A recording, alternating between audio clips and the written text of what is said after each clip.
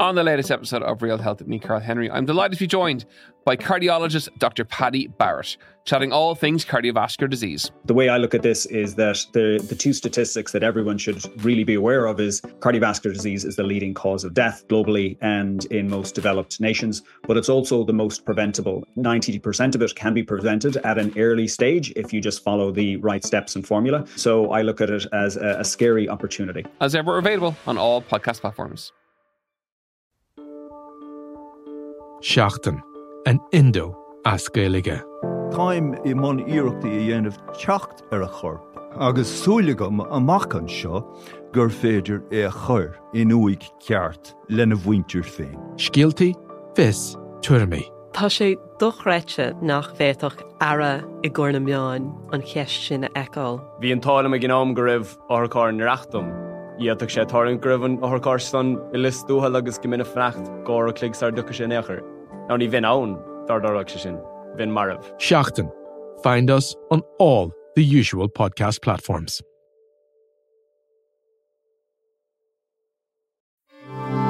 This is an Irish independent podcast. Today on the Indo Daily, Trump's pick for Veep, a $250 million fine, and his fitness for office questioned.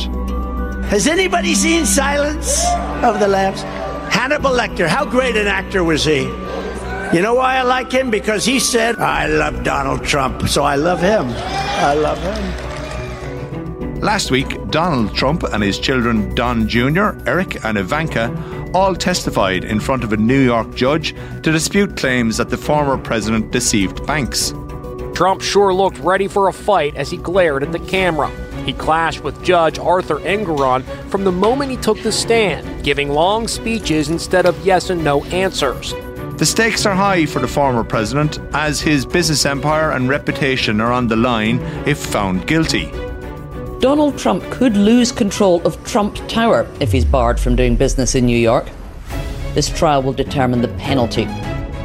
While sitting out yet another Republican presidential nomination debate, Trump has raised eyebrows and concerns about who his possible 2024 presidential running mate could be. But you just heard him dangling out there the concept of Tucker Carlson for VP. I'm sorry. It's just laughable. He's a showman. He can't help himself.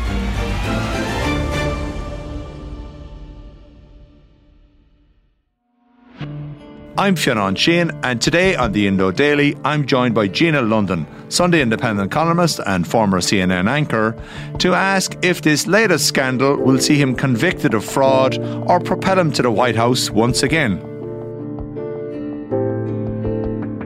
Gina London, Donald Trump was on the stand, but why? What's he doing in court? What is this case all about?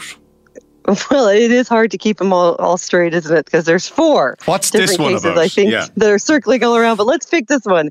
It's a civil fraud trial against Donald Trump and his sons and their New York-based business, and it was brought by the Attorney General of that state, Letitia James, and they're charged with overvaluating their properties for years and years, as much as up to 300% in some cases, to get better loan deals from banks over the years.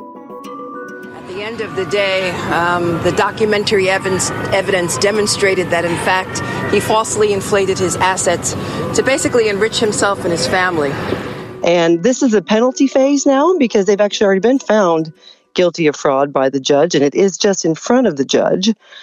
And now, interestingly, they're not refuting the charges particularly. Instead, what they're doing is the Trump defense is reminding me of that Pirates Code in the Pirates of the Caribbean. If you remember when they said, oh, the code's more like a guideline than actual rules. Yes. So they say that, these valuations are okay because they're covered by a disclaimer clause in each of their reports that essentially warn banks that they need to do their own homework and the figures are really worthless. So it's their problem, not the Trump's. And that's what we're now looking at in the series of the testimonies that we've heard over the last several days of Donald Trump himself. Because it's a civil trial and not a criminal trial, Some would have expected that he would have just pleaded the fifth and avoided getting on the stand, but that is typically used in criminal trials and not civil. So he took the stand for 5 hours. And as you can imagine, he used it, as he often does, to lash out at his opponents and get into his rallying style. And the judge asked him to directly answer questions. And a number of times, he even asked Trump's attorneys to control him. And of course, that prompted one of Trump's lawyers, Chris Kise, to say, hey, something to the effect of, it's your courtroom, you control him. And he largely didn't. This is a scam, and this is a case that should have never been brought, and it's a case that now should be dismissed. Everybody saw what happened today. Everybody saw what happened with their star witness who admitted that. I never told him what he originally said. I did. Now, they did manage to get a bit of admission from Trump that he's actually did admit he's reviewed some of the financial documents that were sent to him by his team, that he occasionally made recommendations. But we'll see what this means in terms of what's at stake. And there was this really weird moment, too, that's picking up some notice when Trump took a piece of paper out of his jacket and he held it out to the judge and said, if I could read this, it will completely clear my name. But the judge, of course, said he couldn't read it. And apparently that when he put it back in his pocket, he later posted a screenshot of that on his Truth Social site. And that was that dreaded disclaimer clause that he keeps talking about. So then, of course, we had also his sons and his eldest daughter also testify in this case. A lawyer from the New York Attorney General's office was asking Trump about his 2021 financial statement.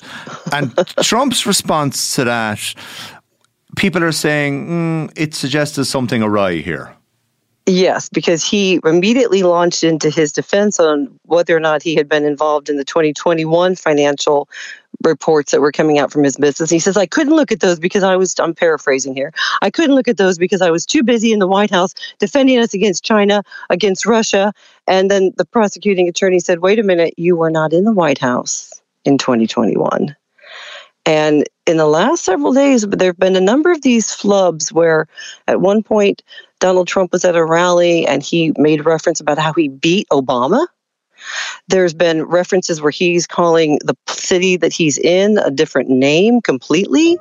And, Trump's made a lot out on his rallies about making comments and making fun of Biden for his spoken gaffes and his mental capacity. And now maybe the chickens are coming home to roost. Crooked Joe can't even walk up the children's stairs in Air Force One, Now, doesn't that look terrible? You see a man come at you, want to see a man walk out, or woman walk off Air Force One. Yeah, it's okay. Jean-Claude Van Damme said on the Late Show recently that he was in Belfast when he was in Dublin. So, it seems to happen quite a lot for celebrities. But it's not just Trump on the stand here that has come under intense scrutiny. The kids have also appeared. What did you make of Eric and Donald Jr. to start with? What's interesting here is in this case, the sons are actually defense. They're actually part of this trial. They're actually defendants, whereas Ivanka isn't. So let's take the sons first. And the reason is because when the initial overvaluation documents were made, it was back in 2011. So all of them were a part of the company.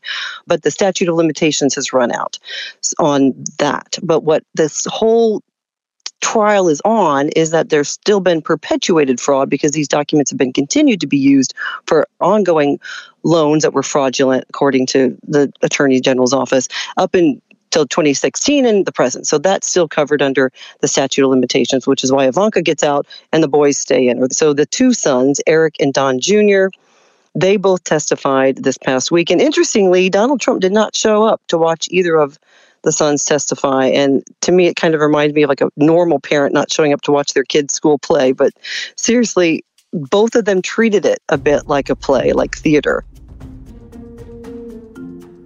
Don Jr. announced to the cameras that were coming into the courtroom before he took the stand, because, of course, they're not loud during testimony. But as the cameras were snapping away beforehand, he smiled and he quipped, "Oh, I should have worn makeup." And then later, he apparently told the courtroom sketch artist to make him look sexy. So it really is all theater to them. And during their testimony itself, though, both he and Eric basically claimed they had nothing to do with the financials, that they only signed them off, but they didn't pay attention to anything in the documents. And again, another Don Jr. notable quotable was when he was on the courtroom steps afterward, and he declared that his family shouldn't be on trial for financial fraud since, quote, in his words, I rely on the accountants to do, wait for it, accounting. And he dramatically did say the wait for it part. Yeah, so it's basically, it's the accountants, it's the bean counters, this is all their work over here, and I'm just the guy at the top who makes the decisions. That seems to be the defense. Yeah, that's it. They say, we don't pay attention to the financials, and we'll see if the judge agrees that that's a viable excuse for a company that their name is on and that they're all top executives of. Yet at the same time, we probably less comfortable in the stand, even though she exudes confidence all the time, was Ivanka Trump. Now, we've heard a lot about her trying to distance herself from the Trump political brand in recent times. How do you think she fared and came across on the stand on this occasion? It was an interesting moment at the very beginning. She was not present in Mar-a-Lago when Donald Trump announced his re-election bid this go around. She's not making the same types of talk show rounds like Eric and Don Jr. do. And so at the very beginning, when she took the stand in the courtroom in New York, the judge was there, of course, on hand as they were announcing Ivanka Trump to take the stand. And he quips, "Who is she?" So a little bit of theatrics there, too. Now, she did have her day when she was speaking in her, of course, there were some of the talk show hosts were commenting on how she was looking like she was ready to walk the red carpet as opposed to walking down the aisleway there to take the stand to give testimony as a witness. But she was, again, in her signature style, speaking very slowly, very softly, and repeating over and over again while she was being shown emails that she had written and her signatures in her own signature on documents, kept repeating, I don't recall. I don't recall. And interestingly, she had tried to get out of this appearance. Earlier today, she asked the court to allow her to not testify next week in Donald Trump's civil fraud trial. Her attorney argued that it would be a hardship because she lives in Florida with her 3 kids, and it's in the middle of a school week. The judge rejected her appeal earlier this evening. It was a little bit surreal as far as an excuse. Oh, and this is interesting because she had managed to fly from her home in Miami recently to attend Kim Kardashian's birthday party in Beverly Hills, but maybe that was okay because it was on a Friday. If Donald Trump gets hit with an enormous penalty here, what is the impact of that? I mean, financially, would he be able to absorb it? And then politically, does it have an effect? Let's do politically second. The big picture of what could happen is that they keep calling this a $250 million civil suit. It could forcibly dismantle his entire company in the state of New York. Donald Trump could lose control of Trump Tower if he's barred from doing business in New York. The judge has already ruled that Trump properties, like his Mar-a-Lago Golf Club in Florida, were fraudulently overvalued. This trial will determine the penalty. If the business certificates are canceled, for example, that would include Trump Tower, Trump Park Avenue, Trump National Golf Course in Hudson Valley, and it could put everything under the control of a court-appointed receiver and operating like an executor of an estate. And of course, most important, I think of all, is that this could forever alter Trump's legacy, the legacy that he has parlayed into what is now his political career. So back to the political question now, if it does go that way, and if it does begin to dismantle the Trump empire in New York, will that have any impact on these diehard MAGA voters who he can do no evil to? My bet is no. He'll use it like he continues to use everything as part of his bully pulpit and his continued refrain that it's a witch hunt and everyone's after him. And he'll use it to probably raise even more funds than he has in the past. Yeah, we have had this claim by his sons that nobody has done more for the New York skyline than Donald J. Trump. But, I think there are many other architects of Manhattan who would argue they've contributed far more than he has. But as you say, he's going to turn this to his favour then politically? He basically makes out this is all politically motivated. They're only coming after me because of who I am. It's nothing to do with my business. It won't block him from running for office again. So he absorbs it and he takes it on board. So again, it's more publicity for Donald Trump. How are his prospects looking at the moment to become the Republican presidential nominee? Yeah, the old adage of bad publicity is better than no publicity certainly has been something of the calling card from Donald Trump. Well, hey, he's made a sport out of bashing the failing New York Times, in his words, but now he's really happy this week to support the paper because it made eye-popping headlines with its latest election poll. 2024. New polls are showing some very unfavorable trends for President Biden. New York Times Siena College poll shows Trump leading in 5 of the 6 most important battleground states. The polls are rattling. So you've got the battleground states for Arizona, Georgia, Michigan, Nevada, Pennsylvania, and Biden is behind up to 10 points in those states. And that very same poll shows that the president is only ahead in Wisconsin by just a measly little 2 percentage points. And that is bad news for Democrats. Even though it would be important to note that a year out from the election, Obama was behind Mitt Romney. And of course, Hillary Clinton was way out and ahead of Donald Trump. But we do have a candidate who is running against a man facing 4 separate trials, who lost the popular vote during both of his previous attempts. And I think that this poll is a real indicator of what a weak candidate Joe Biden is. And so much so that this week Democratic operatives even have publicly gone on X or Twitter to ask Joe Biden if he wouldn't reconsider at this point. The polls are rattling many top Democrats, including former Obama advisor David Axelrod, who says Biden should reconsider running. He just has to ask himself, is this the best path? CBS News chief election and campaign correspondent Robert Costa. Are there alarm bells going off in Washington right now? How are Democrats reacting to these poll numbers? And on the Republican side, is there realistically anybody who can stop Trump at this point? Well, this week was the third and least attended GOP debate in Florida in Ron DeSantis, one of the hopefuls. There were 5 candidates that were on the stage in Miami, hoping to somehow come even within double digits from Donald Trump, or close double digits, and the numbers just aren't budging. And interestingly, of course, Donald Trump sat this one out like he has the other 2, and he held a rally also in Florida at the same time that the debate was going on Wednesday night. And in it, he actually made a more public announcement than he had on an earlier talk show on the same day, that he would consider that Tucker Carlson could be his running mate. So that is a definite interesting situation, thinking about 2 masterful message manipulators out there running on the Republican ticket. He thinks the presidency is the White House. In fact, next we'll have The Apprentice, the White House edition. I mean, to say Tucker, it just really undermines the importance and the seriousness of running for the highest office in this land. He literally thinks that he's going to hand out roses like he's on The Bachelor. Tucker is not a serious contender for vice president, and he knows that. So Tucker Carlson, former Fox News host, departed in fairly acrimonious circumstances recently. What would he bring to the political table? Cynical alert, of course.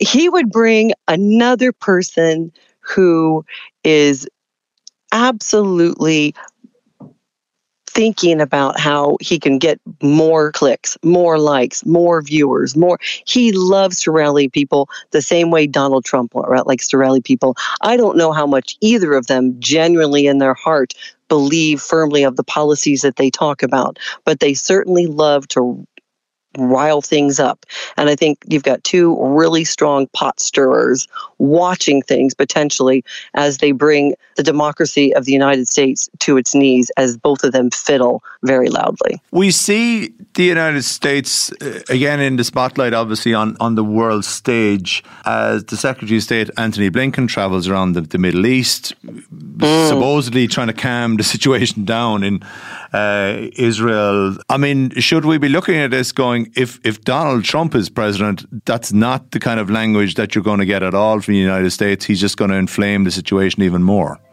Well, the one thing that we can predict about Donald Trump is his unpredictability. That's been seen time and time again. And as Antony Blinken was speaking in the Middle East this past week, I messaged over to a friend of mine who works on the Biden campaign, and I just said, Antony Blinken for president. And I got a big sad face response. But boy, we need more statesmen. We need people that look fresh and are empathetic and can articulate.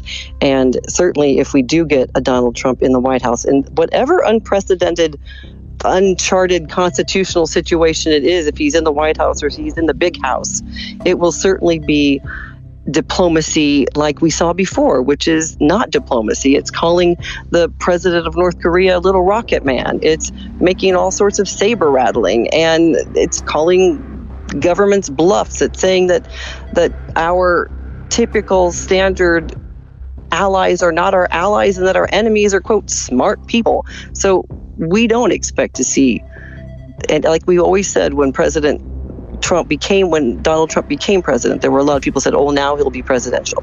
He will never be presidential. He will always be Donald Trump. Yeah, we've gone from the days of gunboat diplomacy, so it's a blunderbuss diplomacy coming from Trump. Is there anything that he's pitching at the moment that you would say that's different from his previous presidency in terms of his economic outlook, his social outlook, looking at world affairs? Is it literally just the second act of the same play, or has he put any sort of new twist on it? Wow, you're making me scratch my head to think if I might be missing something. I mean, let's be really honest. This guy is a soundbiter. He's a slogan chanter. He's a insulter. And somehow that appeals to a lot of people that I guess still feel like the quote unquote elites aren't listening to them, although they're fans of elite athletes and fans of other things that are elite. But why you can't be fans of an elite education or an elite approach to the complexity that is geopolitics is another question. But I certainly don't think from where I sit, he's singing from the same hymn sheet he's been singing from. Now, I guess you can say maybe that he's decided that windmills aren't just bad for birds, they're also bad for whales. By whales, I mean the mammal that lives in the sea, not the country, because he probably couldn't find that on the map. There has only been, listen to this, one such whale killed off the coast of South Carolina in the last 50 years.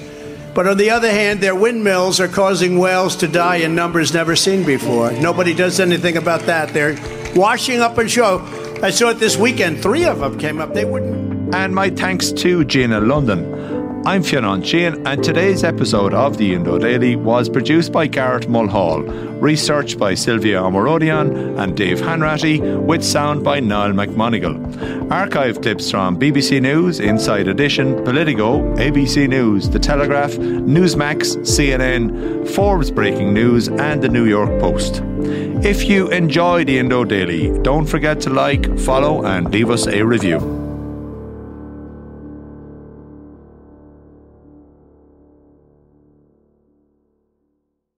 This week on Crime World. There was a Republican police from 1920. I mean, the IRA was effectively trying to run an underground government. And actually, there was a crime wave. 1919, 1920. There's a wave of bank robberies, post office robberies, robberies of individuals, robberies of pubs in Dublin and in rural areas as well. So the IRA tried to actually clamp down on that. They, on occasion, solving bank robberies and giving the money back to the banks. Now, I'm Nicola Tallant, and you can listen to my podcast, Crime World, wherever you get your podcasts.